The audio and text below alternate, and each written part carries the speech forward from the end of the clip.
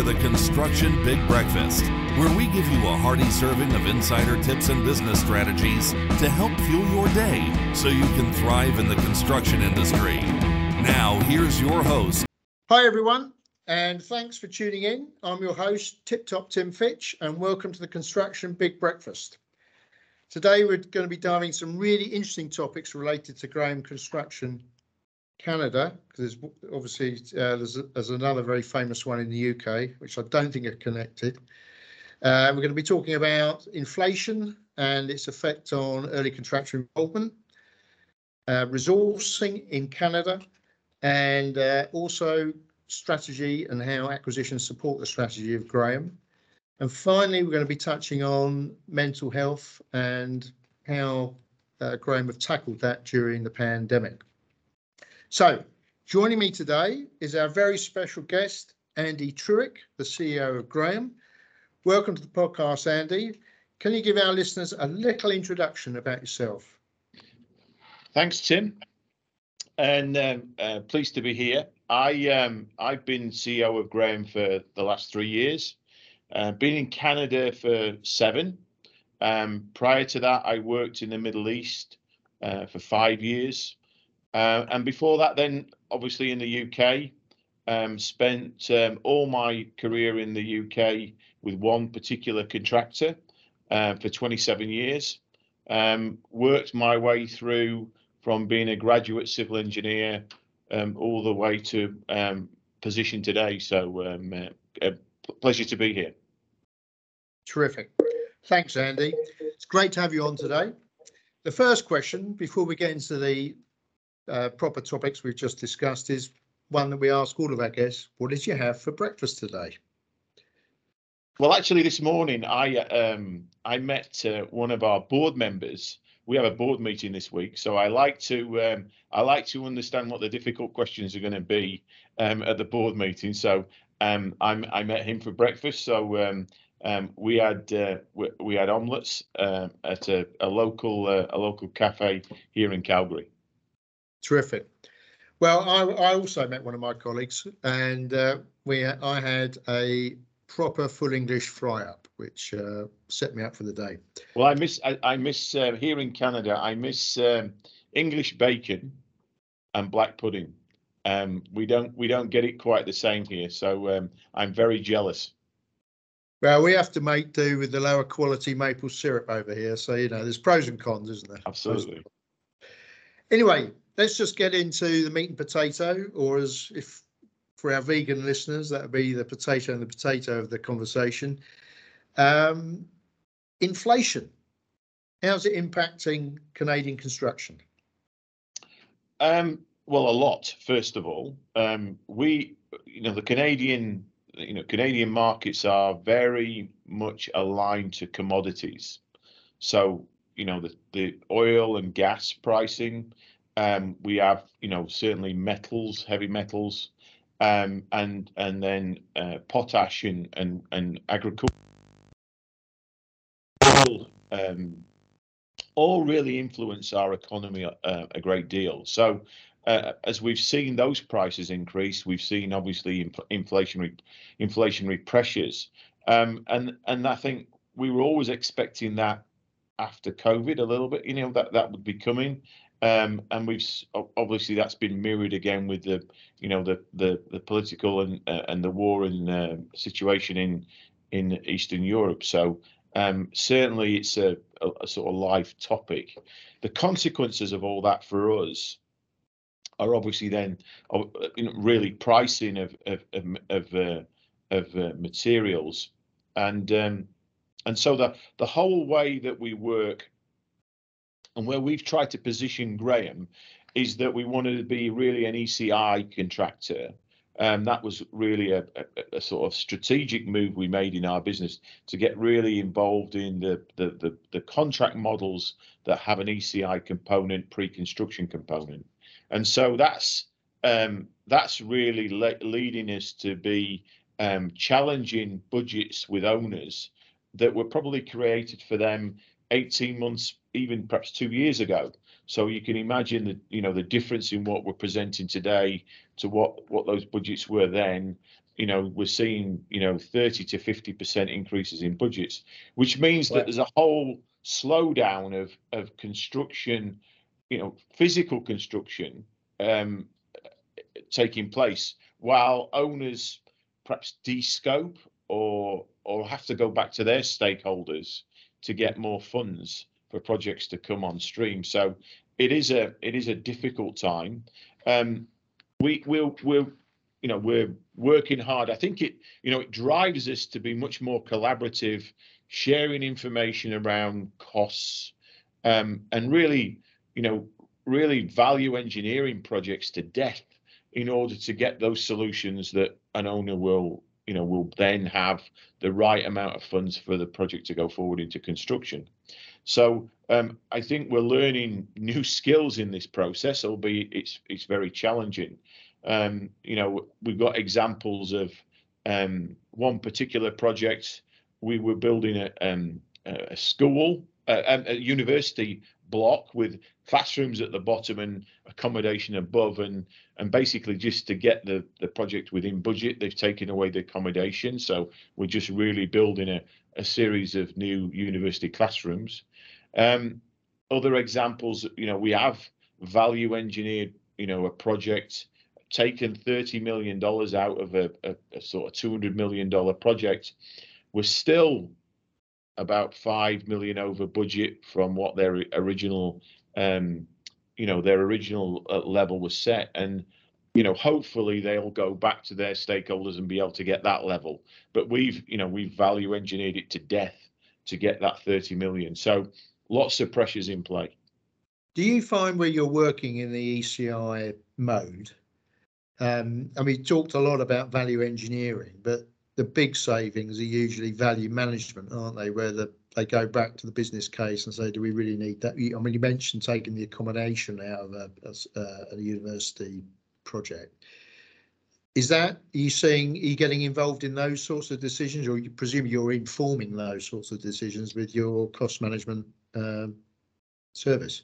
Yeah, we're trying hard to give the owner options. That's always, we can't make those fundamental decisions ourselves. It's their facility, or it's their asset. But what we're trying to do is give them enough options that they can pick what suits them, or a combination of what suits them. So absolutely, we're trying to advise, and yes, sometimes it's sometimes it's scope, sometimes it's perhaps leave something as it is. I can think of an instance where we've been doing a new plant facility, and we've just said we'll leave all the administration alone. Let's keep that, and just deal with the plant itself. So there's lots of ways to get around this. We're just trying to be creative and imaginative to give the owner as many options as we can. Well, that's what it takes when you've got periods of intense change, isn't it? Things have got to be rethought through. We were both at the CCA conference in Vancouver a couple of weeks ago now. One thing that came out loud and clear was an absolute dire need for more resources, human resources, in the construction sector in Canada. I guess you haven't escaped that. No, I think there's again, you look back to the sort of COVID period, and people did drift out the industry. I think there were certain sectors that did sort of close down somewhat, and so that resource migrated away from the industry, and obviously found other things to do. So we've got to draw that back initially, bring that that resource back into work. So that's a challenge. Then there's the stimulus and the programs that the relevant government departments want to stimulate the economy with. I think I think from an owner perspective, there's not a lot of thought goes into, how that work is going to come out and how it's going to affect the marketplace. So there's a challenge, there that we've got to, the whole industry is ramping up. How do we deal with that? And then I think there's just an aging population issue where, we've got to bring more people in. Construction isn't as attractive as perhaps, some other sectors. Calgary has been depressed for some time over the last few years because of, the oil and gas market's been down. Different now with oil at, $120 a barrel, and people, seeing that, the sector picking up. But it has been depressed. And so, this market locally here has been, really trying to promote things like tech and IT. And so we're always fighting against, other sectors to attract young people. In the US, we have a big business in Seattle, and there you've got the the really big IT companies like Microsoft, Google, those people. And so it's a real challenge just to get the normal back office people, administrators, safety people, procurement professionals, just the people that aren't specialists to construction, because there's such a the attraction from those IT companies, and they pay a different level of salary to ourselves. Seattle is a big city. It's got an aging infrastructure, so there's a lot of investment in infrastructure for us to bid on and work on. So it's a real fight for resources in those locations. So I think all across North America, Canada, and the US, the resources are a problem, and I found it fascinating just putting things into context. A few months ago, we recently acquired a business which has an office in California. So I got the opportunity just after Christmas to visit that office for the first time. And, we hadn't been in California before, and we didn't know, we don't know that market that well. So it was a good education for myself. But when you hear the story that, the population of California is 33 million, it's very similar to the population of the whole of Canada. And, so it really does put a picture on where are the people going to be in Canada to do the work that we need to do. It's a real challenge. And, I do think, the federal government needs to look at the immigration policies to really attract people into the country to, really utilize on the construction industry.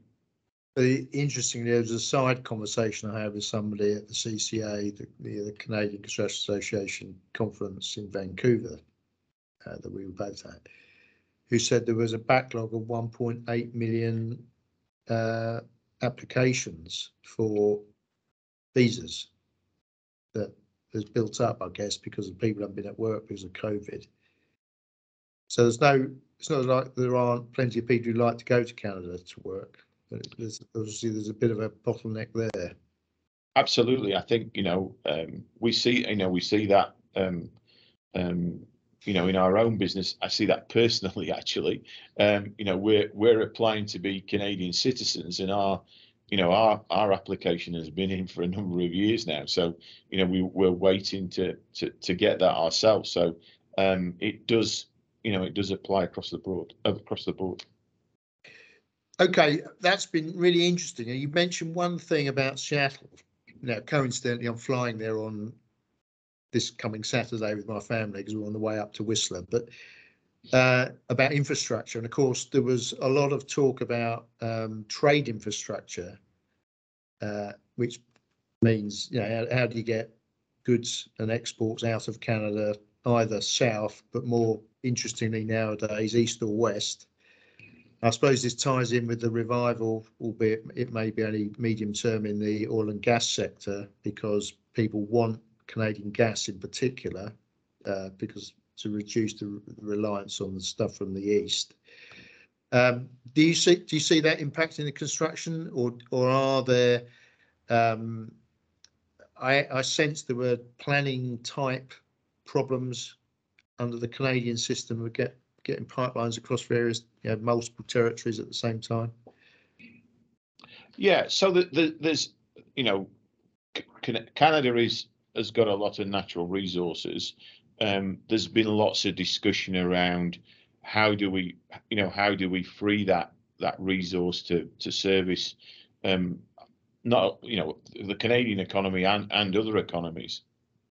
The political situation in the East is now creating a lot more conversation around that.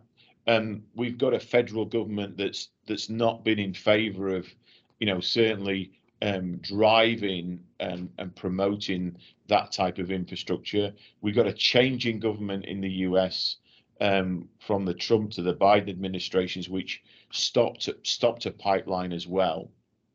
So, if you look back at 12 months, it was pretty desperate, really. The situation. The current situation, leads to a lot more questions initially, but there are lots of solutions to try and solve those. So, North America surprisingly has imported raw materials like oil and gas into the continent. Should we be doing that when we're self-sufficient? And then this whole conversation about energy security becomes a big topic. We can support, or we can supply and support the US with more oil and gas if pipelines were allowed. I think those conversations are starting to be had, and there's certainly a large amount of that infrastructure already been built. It just needs to be completed. And then should we be putting more pipelines in west to east in order to supply perhaps Europe? We've got the commodity, and we've got to find a way ourselves, if that's acceptable, to get those pipelines put in play in our country. So there is the solutions are there. I think that there's a lot of conversation around the acceptability of that from a federal government. We know that there have been schemes for us to support Europe with LNG plants here in Canada to supply Western Europe. They went off track about 12 months ago, but could quite easily be re-erected. So I think there's lots of things still being thought through. Where that ends up, I think those questions are still not answered. That would be great opportunity for a construction company like ourselves. We would certainly be, we certainly have a part to play in that. We were part of the construction program on the west coast of BC, building the LNG Canada facility. We built a portion of that major plant there, which is still under construction. We did quite a lot of the advanced works there, and we constructed the reinforced concrete LNG tank. So we've got a lot of experience in those markets. So it'd be great opportunities if that did, but to some extent we're at the beck and call of our political masters on some of these things. But hopefully they'll watch. Yeah. We'll send them a link. Yeah. So that moves us neatly on to another little thing that we teased everyone with at the start, which is Graham's strategy, which I know you've got a carefully thought through strategy about the direction and what you're trying to achieve. And you've got a very interesting component of that, or to support that, which is acquisitions. So can you just tell the viewers a little bit about that, Andy? Yeah. So I think,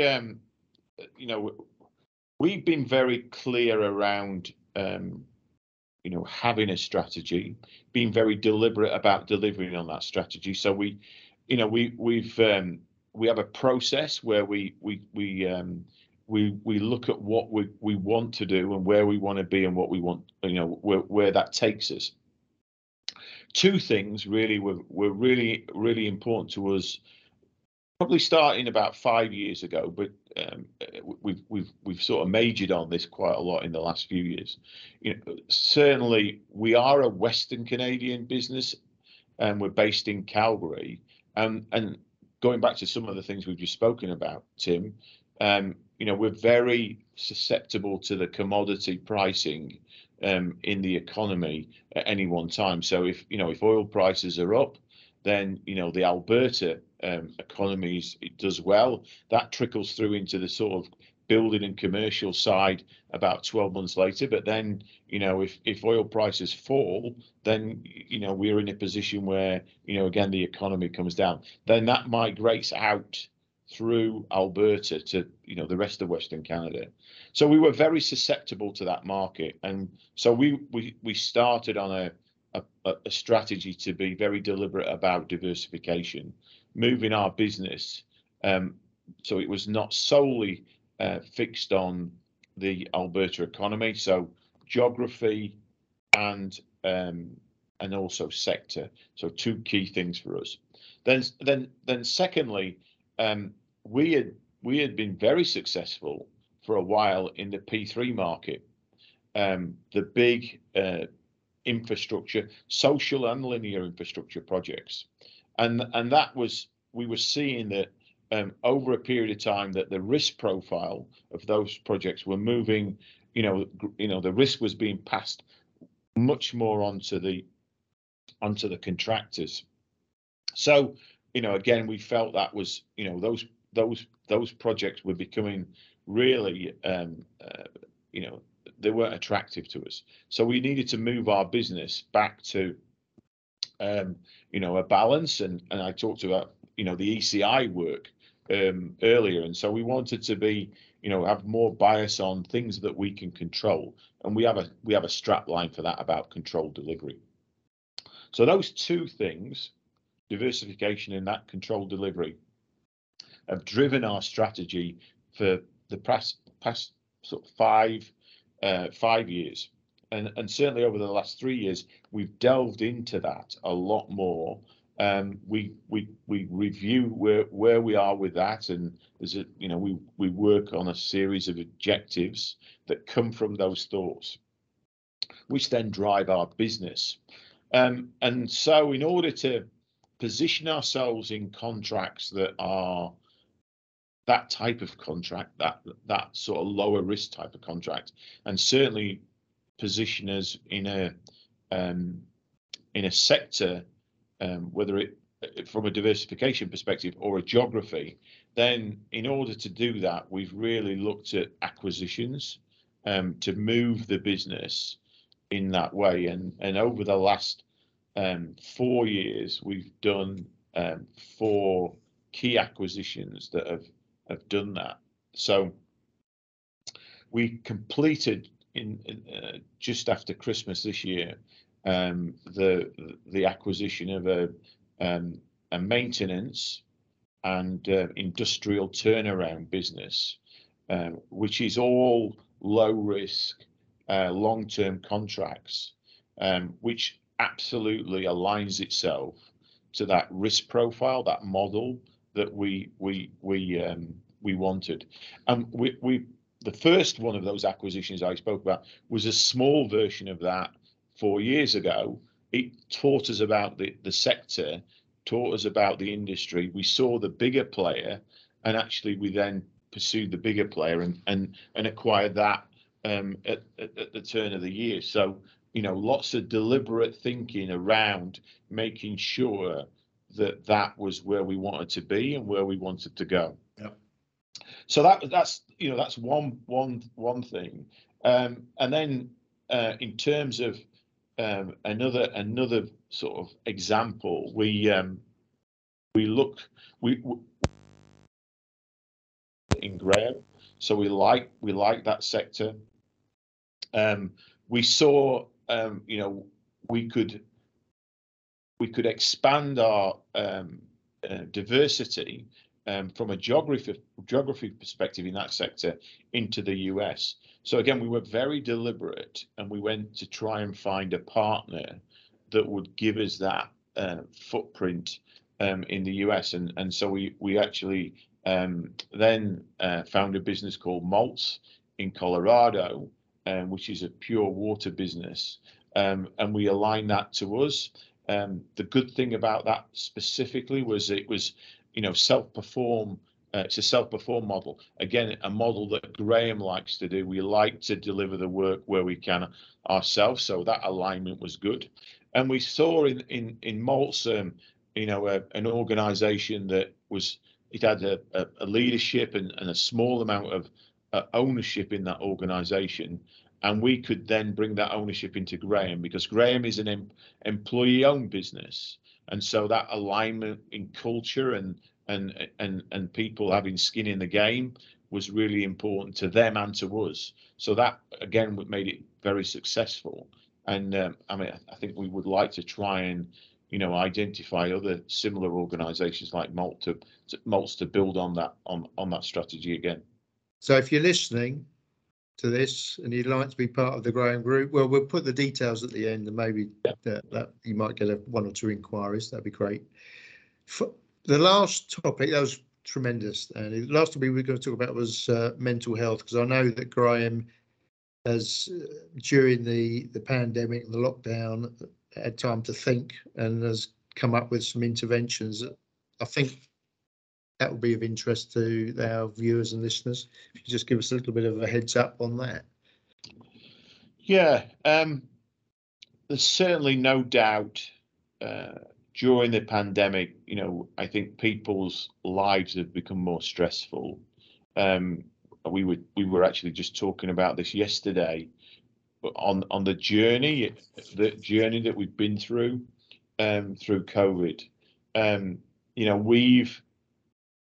We've been really focused on making sure that all the projects have kept going through that situation, and so we've asked a lot of our people all the time to keep going, certainly on our projects, and we've thrown at them lots of other things. We've thrown at them all the new health and safety arrangements. We've asked them to track and monitor and record and do so much more, and then work in different with different PPE in different situations. We've put a lot on our people, which is stressful. We've had people who have then we've pushed out of the workplace, and they've had to go into their own environments to conduct their business, and that's stressful with family and children and whatever in their lives. We've had to do that. So we've definitely recognized that there's more on people through the process and subsequently, and we were good at helping people when that all that materialized, and that issue came to the fore. What we weren't good at was actually helping them at the very beginning. So looking for the signs, helping them not get to a crisis point, but actually just supporting them and recognizing that there might be an issue starting to happen, not waiting until actually they fell over. So that's been certainly something that we've recognized through this. And so we didn't have the tools initially, and we've certainly looked at that particular issue and tried to do something about that. So we found a local Calgary organization which has got the tools to support our business. It's an app on your phone. If you're feeling you've got some some situation brewing, there's some clear steps that you can do, and it's just as simple as just taking some time out and going for a walk. But it'll pick up if you answer some simple questions that you've got some challenges, and then it goes through further and deeper steps if you're starting to feel the situation worsening. So I think that's we've added that to our suite of things that we can do for people, and I hope that helps. Obviously, a lot of this information is confidential, but we're just trying to recognize, talk about it, because people don't want to talk about these things all the time. So get the awareness up. There's something there for people to help them with. We've always been good at the back end as well, but we don't want that situation to arise. So we're just trying to really lift the profile, because it is out there. It is an issue, and I would question any family that's been through the last 2 years that there isn't a mental health issue somewhere. It might not be you as an individual, but within your family group, there's some reaction taking place, through this particular, what we've gone through. And I personally, I see my children, my teenagers certainly suffer through this COVID, through the COVID process. Lack of sports, lack of real interaction to be able to do so, develop as a teenager. I think that's been a big issue for teenagers, and I do think some of the consequences of all this stuff that we've been through won't come out yet. It's going to come out in other shapes and forms, and I don't know what that'll be. So you're just trying to equip yourself as much as you can with the tools that are available. And on that note, on that positive thing that Graham's done, I think it's time to wrap up this conversation, which has been fantastically insightful. So thank you for joining me today, Andy. Where can our viewers and listeners get in touch with you if they'd like to learn more? Is there some addresses we can put in the show notes? Yeah, we've got some information addresses and our website, so we can certainly do that. We'll post those in the show notes. Yeah, that's terrific, wonderful. So, and to all of our listeners today, thank you for tuning in. I hope you've enjoyed this episode of the Construction Big Breakfast. We have a new episode published most weeks, so click the subscribe button and turn on your notifications so you don't miss a single episode. And while you're at it, we'd appreciate a 5-star review. And if you've enjoyed this episode, please like it and share it, as this helps us to reach more listeners and viewers. If you're interested in being a guest on the podcast or looking to collaborate in other ways, visit our website. The link again is below, and fill out the contact form, and one of my team will be in touch. So until next time, bye. Want to learn more about how Invent can help your business maximize its bottom line? Head on over to www.invent.com and get in touch with our team today. Thanks for joining us this week on the Construction Big Breakfast. Make sure to visit our website, www.invent.com, where you can subscribe to the Construction Big Breakfast on all platforms so you'll never miss a show. While you're at it, if you found value in the show, we'd appreciate a positive rating. Or if you'd simply share it with a friend, that would help us out too. Be sure to tune in for our next episode.